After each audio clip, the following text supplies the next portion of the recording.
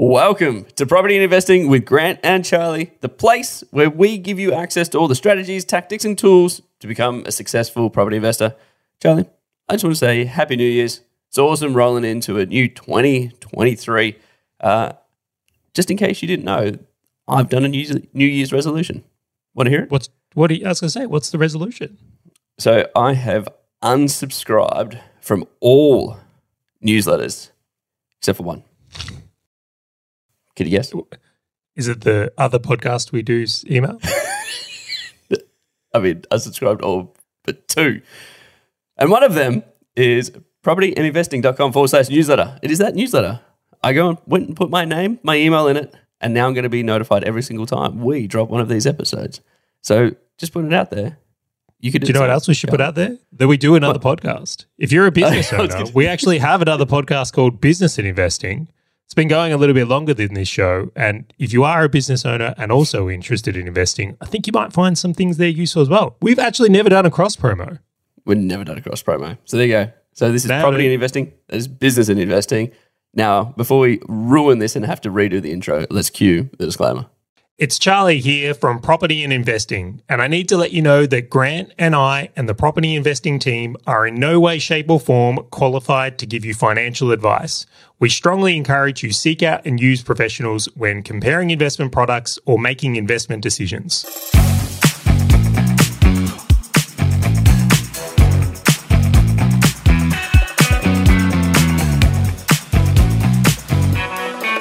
Alrighty, Grant. Today's episode is a little bit of a different one. And it's not quite a Q&A episode. It's not quite what we're interested in or news-style episode. It's kind of a mix of all of them. And if I had to sum them up, across the last couple of weeks, you and I have had some very interesting conversations. These are things that are not discussed publicly, not discussed in media that commonly either.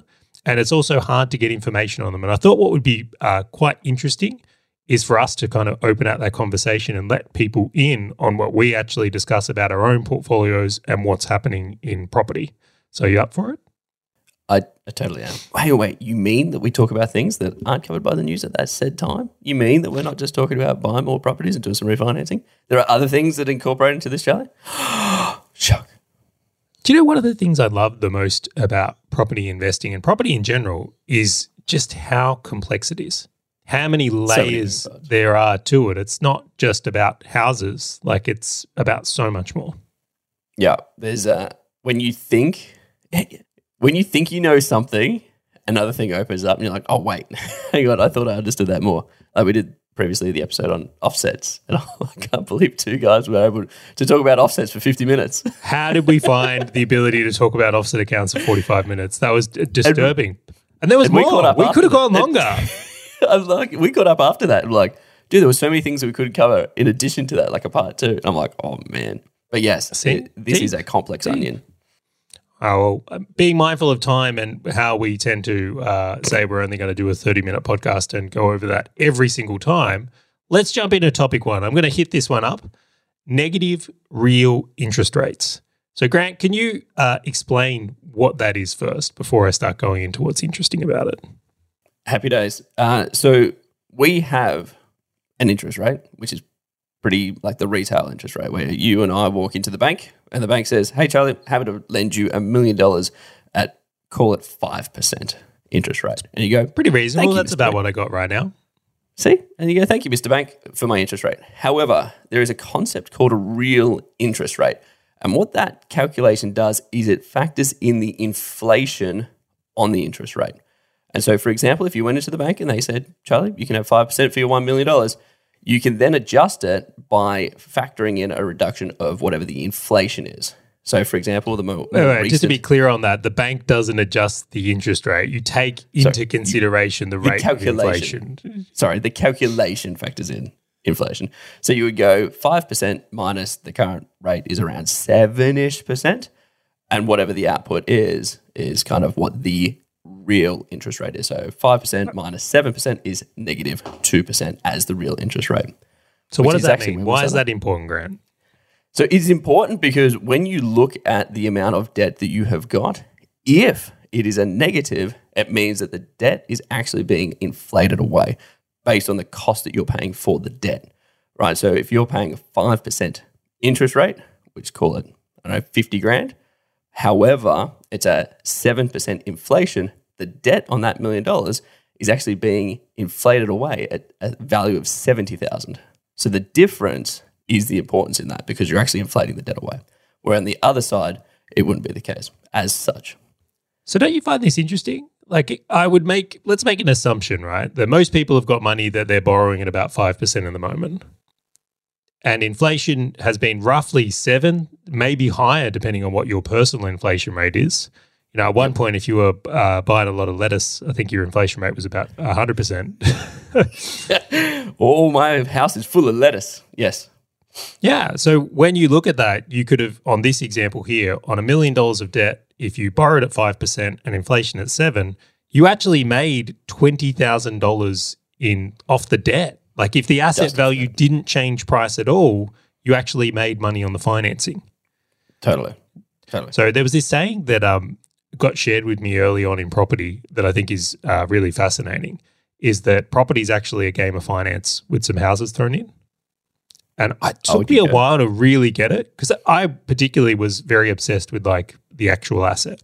I would look at an asset and I want to know the yield, I want to know the expected growth, and I would take little to no consideration around like the finance aspect. And what I suppose became true for me later on is recognizing that this inflation thing and the power of debt and using that when it comes to building a portfolio could just be insane. Now, I have shared this story on our other podcast, but can I share the story about my nan again? Of course. I love your nan, so of course you can. Yeah, so if my nan, which still going strong, I will mention as well, she bought a house in like inner Melbourne suburb, so she's within 10 kilometres of the CBD. Now, she actually paid $11,000 for her home over a 30-year mortgage. Right, so really, really interesting that over time, it's not just the growth of her asset value that has happened here, but it's the debt that was attached to it being inflated away. So think of this. If my nan went and bought that house, and let's pretend she bought it on 100% finance, like how easy would it be to pay off an $11,000 mortgage today? 1 month. Easy. But that's inflation, right? That's the power of inflation here. So as investors bringing this today is that factor of our debt being inflated away is what makes property a really powerful asset. Now, I know some people buy property debt-free and they prefer to do it in that way, but there is absolutely some power in understanding how leverage and borrowing money in today's dollars and paying it off in future dollars plays a role here. I'm curious because I put together a lot to make sure that I had a good view on this. I got a question for you, because by that explanation, do you only buy properties when the real interest rate is negative because you want to inflate it away? I'll tell you what makes this particularly interesting at the moment. If you look at this year's results in property, I think nationally, property's down about 9%. Yeah, 7 to 9, yep. Yeah, okay. So, we've actually had a year where asset values have gone down in a single year, noting if you bought before that, there's other factors too. You still might be up substantially. But I haven't heard one person talking about the idea that, hang on, if you borrowed money, even at 5% and inflation is 7%, it might be worth holding on to some assets because your purchasing power is going up. Now, unless you have like prime Sydney real estate and you've been particularly hit hard, I mean, for myself, my portfolio is actually up about 10% for the year, 9 to 10% for the year in property. Unless you've been hit particularly hard by negative dwelling values, you might actually be up substantially more than you think you are because you haven't just maybe gone neutral or a slight, let's pretend you lost a couple of percent here. You might have actually gained purchasing power because inflation is eroding away your debt at this substantial rate. This negative real interest rate isn't being discussed. Yeah. And that is, like, to me, that is one of the main reasons why I'm looking at this going, this is a great time to buy. For me personally, not financial advice. Go speak to it. We've got to say that all the time. Oh. All the time. So it was actually really interesting. There were a couple of things that in my mind first triggered off because I'm like, okay, well, does this mean that we shouldn't buy when real interest rates are positive? because, hey, like inflation is just not working as much against it. And then asset values could still grow faster than the debt, right? So you can still make money in a good market even if you are paying interest, to be clear. Totally.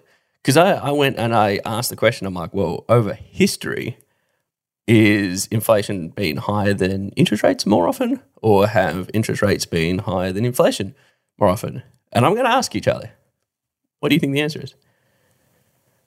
Well, I'm a believer in personal inflation rate, right? I really am. I don't think the CPI is what everyone goes through. And a really easy example is like if someone has one car and drives very little and another person has two cars and they spend an hour and commute each, like the price of petrol will affect them very differently than someone who isn't. Or if someone's only eats organic food and we keep having floods and things that would impact the price of that food, well, their inflation rate is going to be very different than someone who's willing to just eat whatever's cheap. So I'm a really big believer in that at the general level, personal inflation rate is very different than CPI. Now, to make a point here, I actually feel like everyone's inflation rate is higher than CPI. I don't think anyone actually shops the CPI number.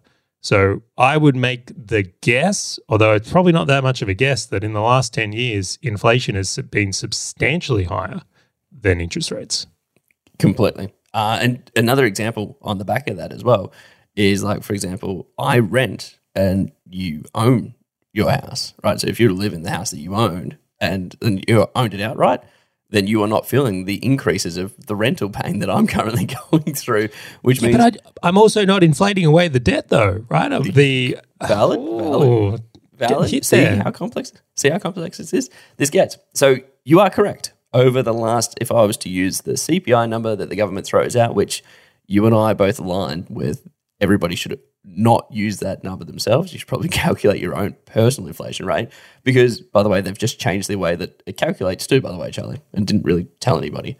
But sidebar, last 10 years, inflation has been higher than interest rates because we had crazy low interest rates. However, I said, okay, well, ignoring the last 10 years, what was it? Like, what did it look like? And it's predominantly the interest rate is higher than the CPI or the inflation print that comes out. It should. Do you mean that the other way around? Isn't inflation higher than CPI? You would actually be surprised. So I'm looking here. We need like a Jamie from like the Rogan podcast where it's like bring the chart up. Or Duncan from the compound. So some of the data that I could get out of Australia wasn't huge, trying to like slide it across itself. So I actually looked at the US on going back to the 1950s. And yeah, the funds rate was significantly higher than the inflation rate for majority. Like I'm talking 60, 70% higher. And I got to do better charting for these, but I was looking at this, I'm like, it is more often than not a positive real interest rate than a negative real interest rate. Wow, so this really is a very unique time in history we're going from there.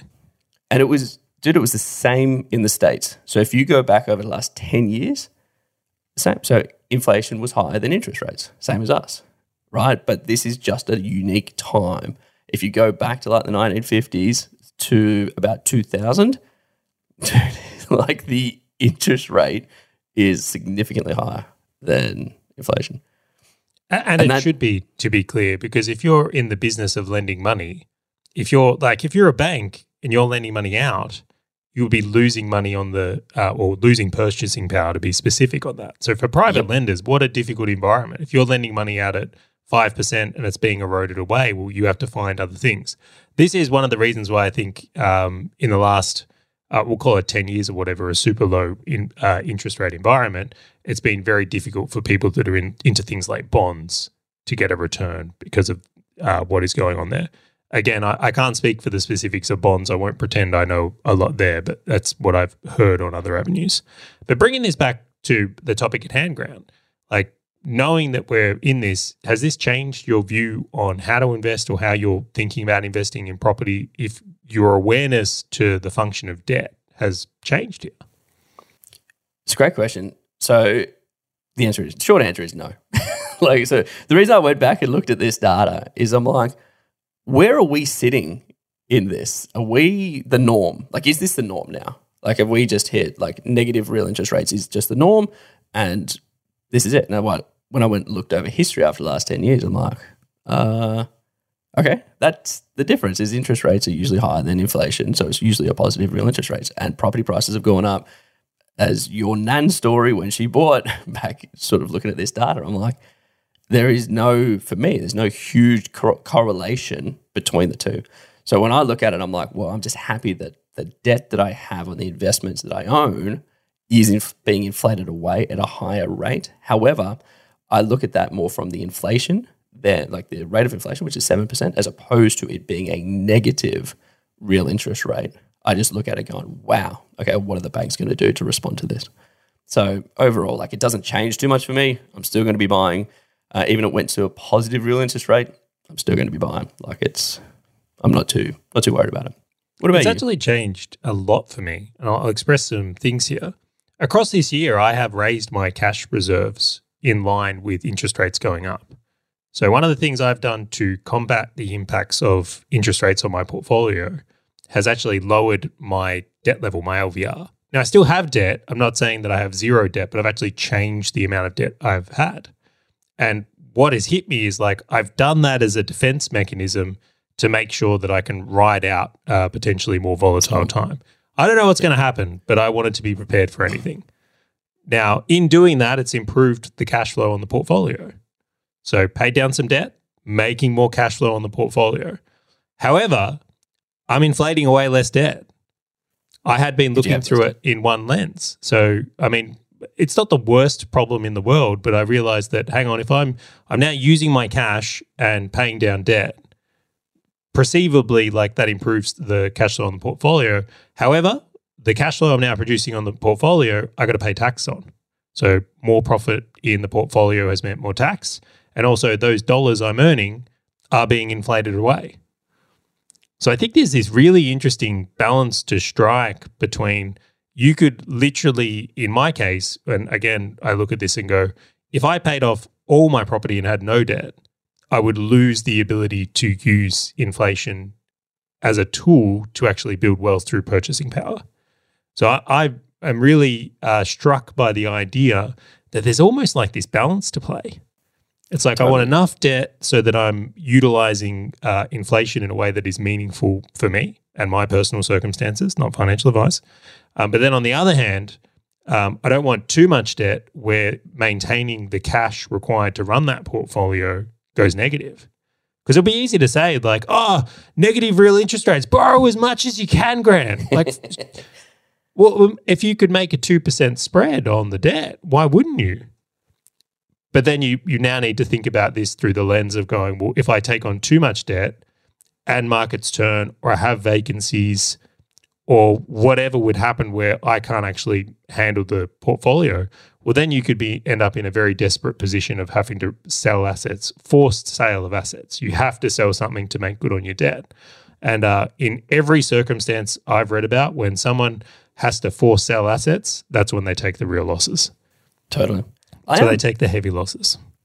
I actually ran a scenario in my mind to see the correlation between like the real interest rate figure compared to my decisions. And so what I said, so the current real interest rate is like -2.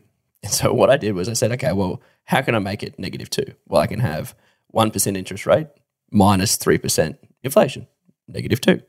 Or I can have 10% interest rate minus 12% inflation, which is, again, -2. And then in my mind, I'm like, through those three scenarios, would I still play it the same? So my question to you, Charlie, is imagine interest rates was 1% and inflation was 3%, so -2, versus interest rates were 10%, inflation was 12%, which equals -2. Would you play those two environments the same way? That's a really well thought out question. I wish you'd have told me it before the podcast so I could put some more thought into it. Dude, for me, the answer was yes. I'm like dead set. I would play those two situations completely. My borrowing capacity is going to be fundamentally different when interest rates are lower. I'm going to be able to borrow more because obviously the government wants me to get more things. Inflation is at a steady state, right? And I'm like, I'm in a less volatile market. However, in the other one, 10% interest rates minus 12% inflation. I'm like, dude, that inflation is scary as hell. And not to mention, the government doesn't want me borrowing anything. However, it's still a -2 real interest rate. And so I'm like, the real important one for me is not the -2. The -2 is a great trend indicator. It is more, what's the interest rates doing and what's inflation doing?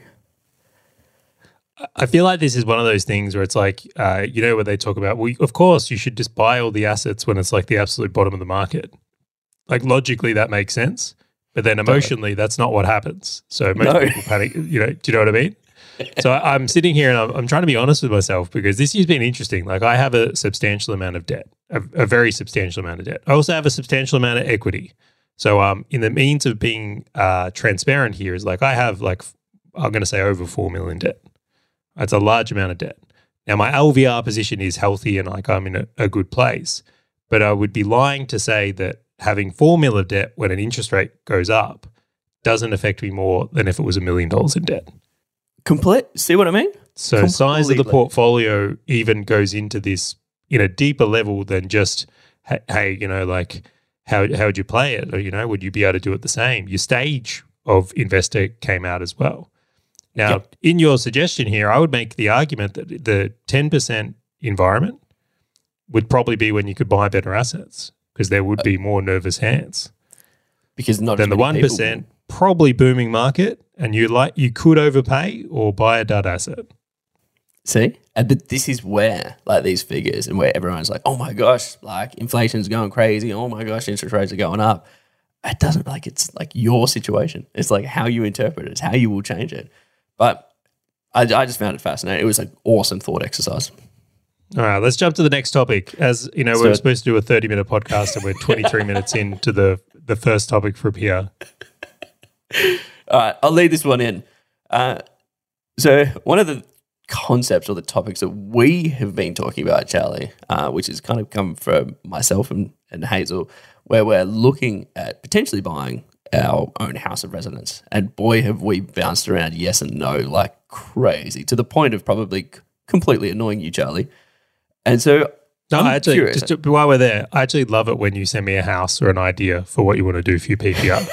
And I love hearing people's ideas and strategies as well. I love looking at the thinking they're putting into it. It's utterly fascinating. What, it's just feeling their uncertainty, going, oh, you have no certainty on this at all. And I'm like, I don't. One of the symptoms that has occurred from doing our other podcast, and hopefully this one, is people send things and ideas and questions to me, which I love to receive, right? I actually love to hear what's going on for people and trying to understand it. Now, I never give financial advice, and nor would I, but I do aim to be an empathetic ear and even help point people in a direction that may be helpful with a book or a course or someone who is qualified to give advice.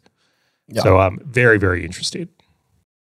And so one of the questions that I've had to you is can you buy a principal place of residence or a PPOR or essentially the house that you live in that can also be an investment?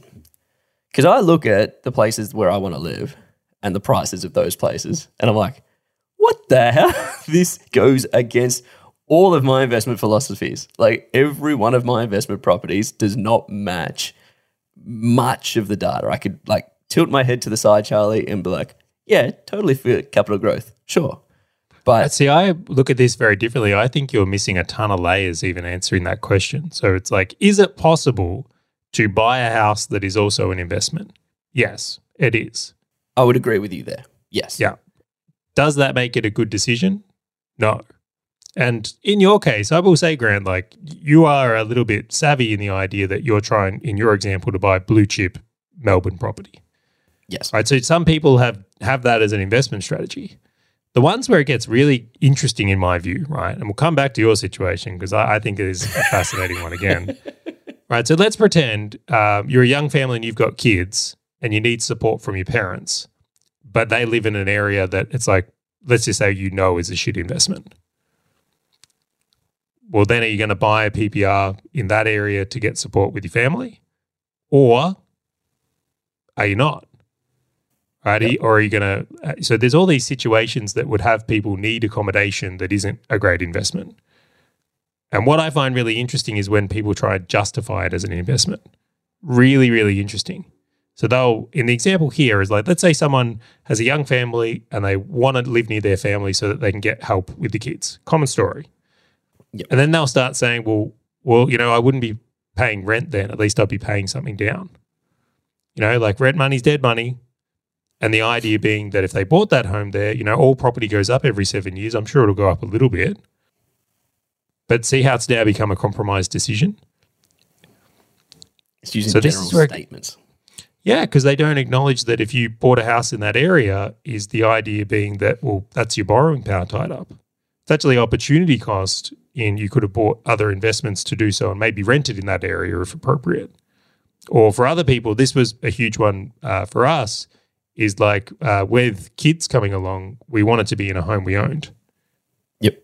Right, so we didn't want to rent when we brought Jack into the world because it was an emotional need. It wasn't a logical need. So these are the ones, but to that point is like it becomes really, really fascinating. I think a lot of people delude themselves into this like hybrid thing where they can get the best of both worlds, but they actually get a compromise of both. And it could be often significant and detrimental. And the idea of doing that is just very, very, very hard for people to, how can I put it? They want the Goldilocks scenario, but it's very rare does that exist. Yeah, it's almost close. There was a scenario that I was running through the back of my mind, Charlie, on this, right? So my parents live in Gippsland, Victoria, and ideally Hazel and I want to buy in Bayside, which is near sort of the Bay in Melbourne. And I'm looking at this and I'm like, okay, from any time, we'll call it a couple of years ago, before I had investment properties, I would look at Bayside now and I would be able to convince myself that it's a great investment. Just because it has been. If you historically look, you could do worse. That is a fair point. But then I look at it, and now that I've got investment properties and I've got this experience of what to look for, what not to look for, what things seem to increase the value of a property and increase potential rents versus not, etc., as well as the concept of investment property versus a house that you buy, I start looking at this going, oh my gosh, if I go and borrow like $1 million, 1.5 million, I'm like, where are you borrowing $1 million and getting in at Bayside? Let's be real. If you got a house, you wanted it as a PPR in the southeastern suburbs that I know you're looking at, you're cutting a check $2 million plus minimum. I'm trying to be relatable. So then from there, I'm like, you know how many investment properties I can get for that, Charlie?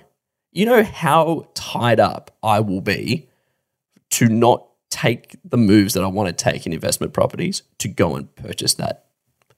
And it's the thing that plagues my mind is, do I want to have that now, noting that I think it might increase, but like that's a swing of the bat for the next 10 years, unless I earn substantially over the next couple of years out of the business.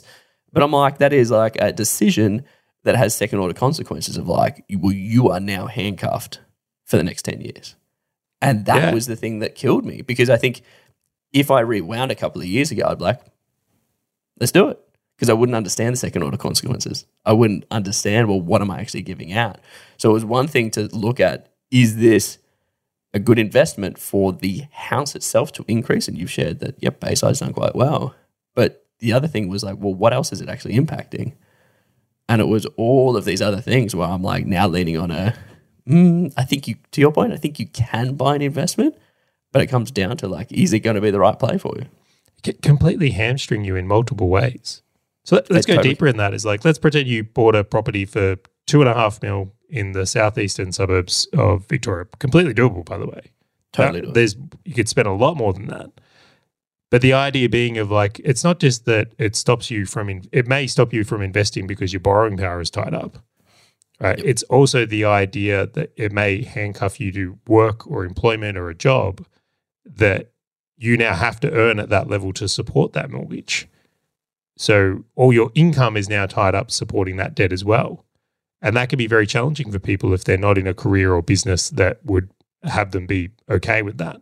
I've actually valued flexibility a lot in my own personal circumstance. That's probably one of the things that's stopped me from buying a massive house or over committing myself is because I like the ability to change what I'm doing for work and have some flexibility with what we do in business. There are some pros with it as well. We'd have to acknowledge, though, is that you do get the tax-free capital growth. So if you were to invest in a blue chip suburb of Melbourne and historically remained the same trend, you could make some significant gains, on your actual like paper wealth position over that time in the next 20 years potentially, let's say.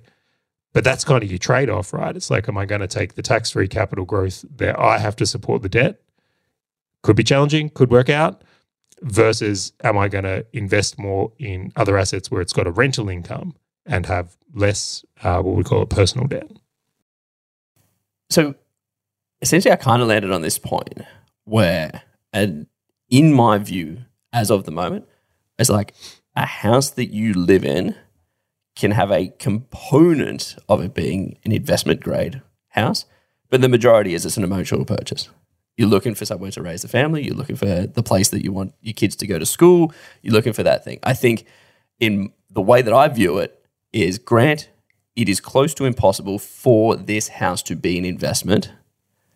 You need to buy an investment property for it to be an investment. I said, this thing can increase in value, yes, and I can buy the right house on the right street, yes. That is just a component of what is an emotional purchase.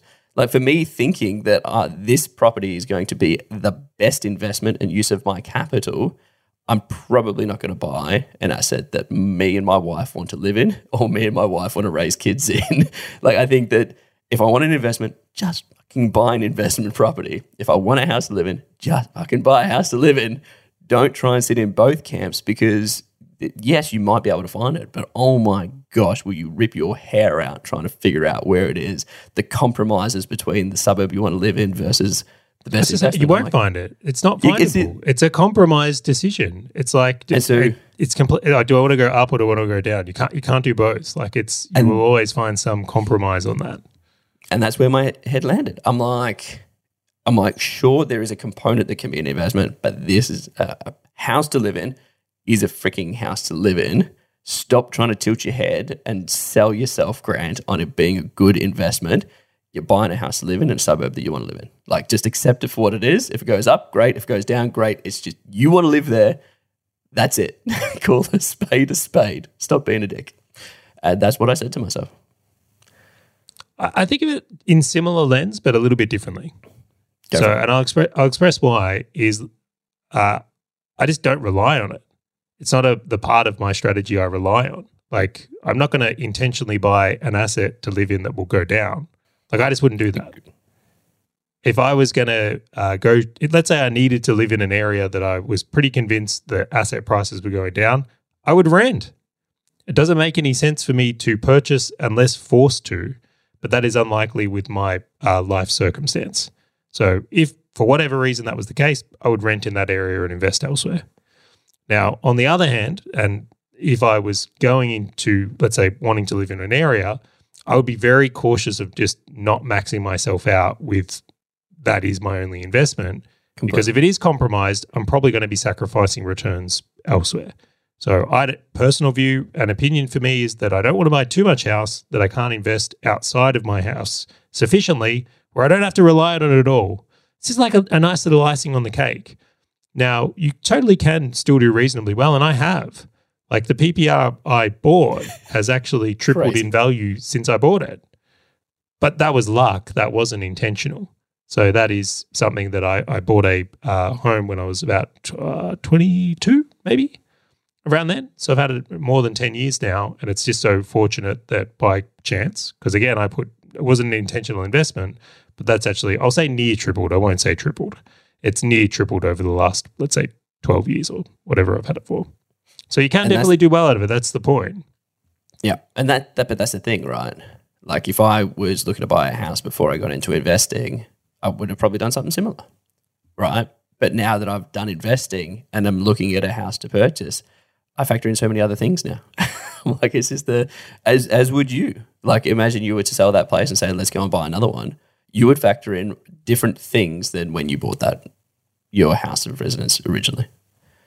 Yeah, to the point of this conversation, just accepting it as a place to live as the priority and valuing in that way. Exactly. Call a spade a spade. Can I throw in one more here? How much do you value a home office now in a house? It's non-negotiable. So would you overpay for a house? It's in the same street. It's got the only difference is it's got a home office. Would you overpay for that asset just to have the home office because it serves your lifestyle? I would, and I generate a lot of money from it. So yeah, but case in point, you've just made the asset not a good investment because you've compromised on going for what may get the best return to your personal circumstance. And that's where I landed. Because I was like looking at all these houses and I'm like, I wouldn't live there. I wouldn't want to raise a kid there. I'm going to have to do renovations to that. Oh, if my wife gets pregnant in the next 12 months, do I want her to deal with that? No. And I'm like, well, da-da-da-da-da. And I'm like, dude, none of this is investment thoughts. Like this is just justifying school zones. How is that an investment thought? It's not, right? Like, unless my kids are my retirement plan, which I still argue they might be. Probably, actually, I will say I shouldn't make that comment. I dare say that if school zones may have been a good investment strategy. I know people who would pay more for an asset to get into a certain school. Wouldn't surprise me if there's people out there doing that. Anyway, let's jump into the next topic. You actually touched on a really interesting point in the previous question, which was like, well, how much is too much house? And this is like the perfect segue into this whole point. So Charlie, like straight out. So how much is too much house when it comes to buying your principal place of residency versus like investments? So this one is actually a Q&A. I get this question a lot. So common questions that come into me is, first off, people trying to justify me why a PPR they want emotionally is a good investment decision, which I will not be convinced. I know it's my opinion, but I will not be. And then the second one is well, how much house is too much house? Like, how do I even think about, well, is this house I'm looking at buying, is it too much and going to hamstring me, or is it not enough? Like, where do I find the balance? Can I jump in? I got a question for you. I mean, it is our podcast. So you can do what you want. As a percentage, I have to know, what percent of those questions are from people who have just bought the house realizing, oh, shit, I've made a bad decision, versus people looking to buy a house thinking that it might not be the best decision?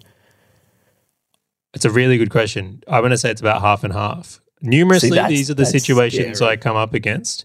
Someone's bought a substantial PPR and then realized, oh, hang on, I can't actually do any investing because all my income and borrowing power has been tied up. And they're now in a beautiful home that they're struggling to downsize from.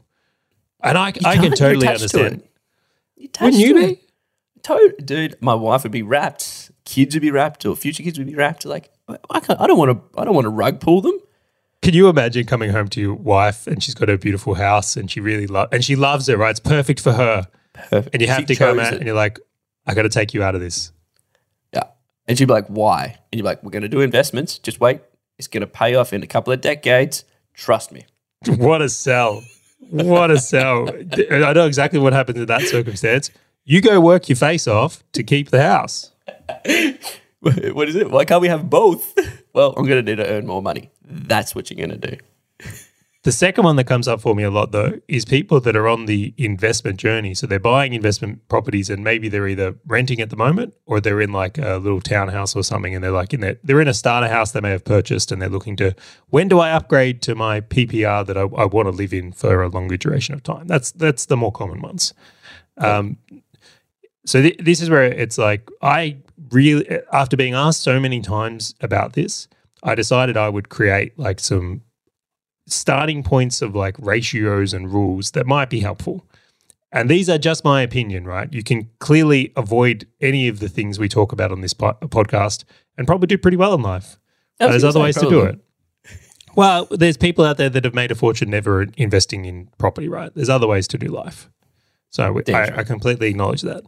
But I said, for me at this stage, I said, I never want the PPR I own and live in to be more than 30% of the property portfolio I own. And I think that is a good, healthy place for people to think about, because if you, let's say 70% of your property portfolio is your PPR, there's just so little working for you outside of your own property that you're potentially never going to get the income or growth from outside your property to like make a significant impact on the home you're living in.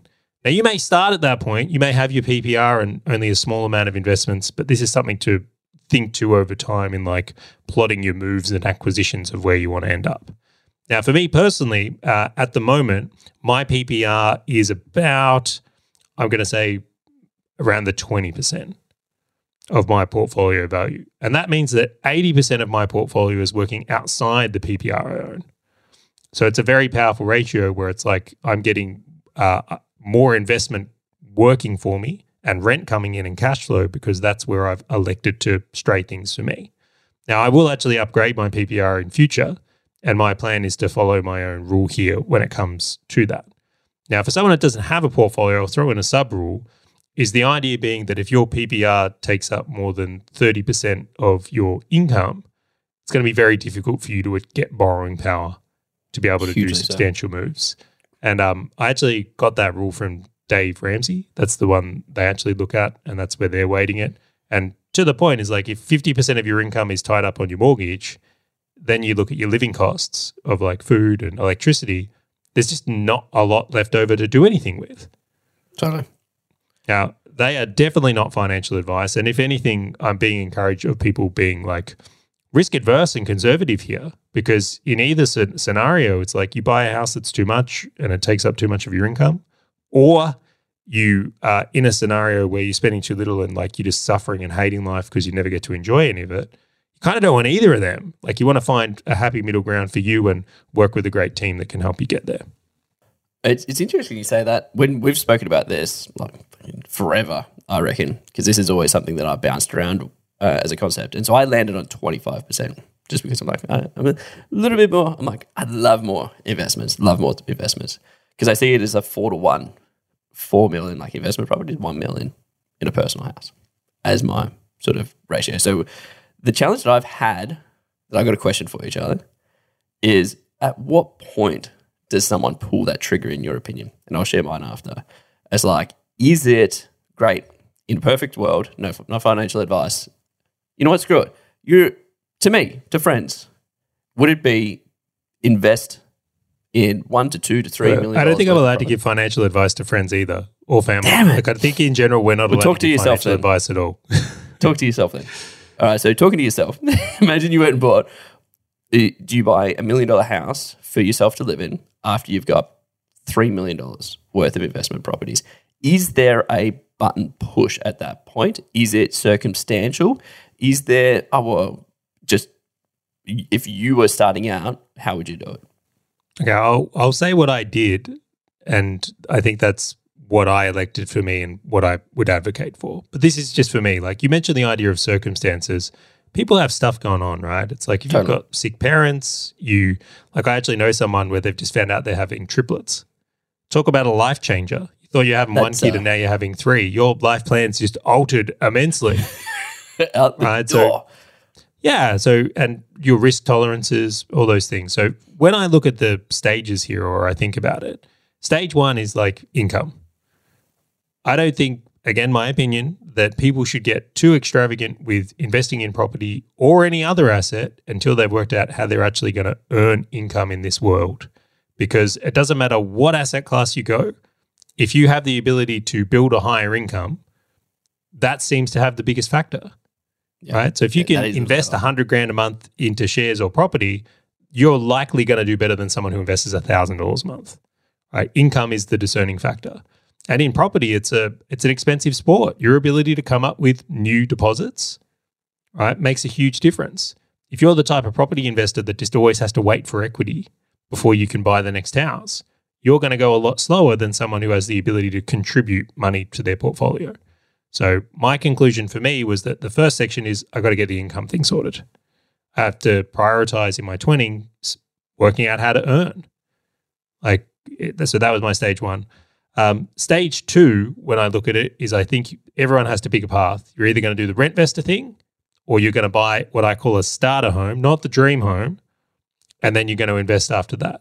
And that is where circumstantial things come into it. You may not be in an area where you can rent. You may be in an area where buying is important for your family or not important, or you've got a wife that wants to feel secure, a place to raise their kids. There's a whole bunch of reasons why there, but pick a path and really elect where you're going to go with that path. And then I think you get yourself to a position where you've got enough assets working for you and compounding in both, right? In either one. And then eventually you make the decision that you'll go, right, I'm going to go for the house I want to live in more substantially. If that suits you. again, there's just all these things. Like, I'm open to the idea that I'd be happy to rent a penthouse in Melbourne. I don't need to own that. I actually probably wouldn't want to own a penthouse in Melbourne in an apartment. But it'd be fun to live in. I could see myself doing that.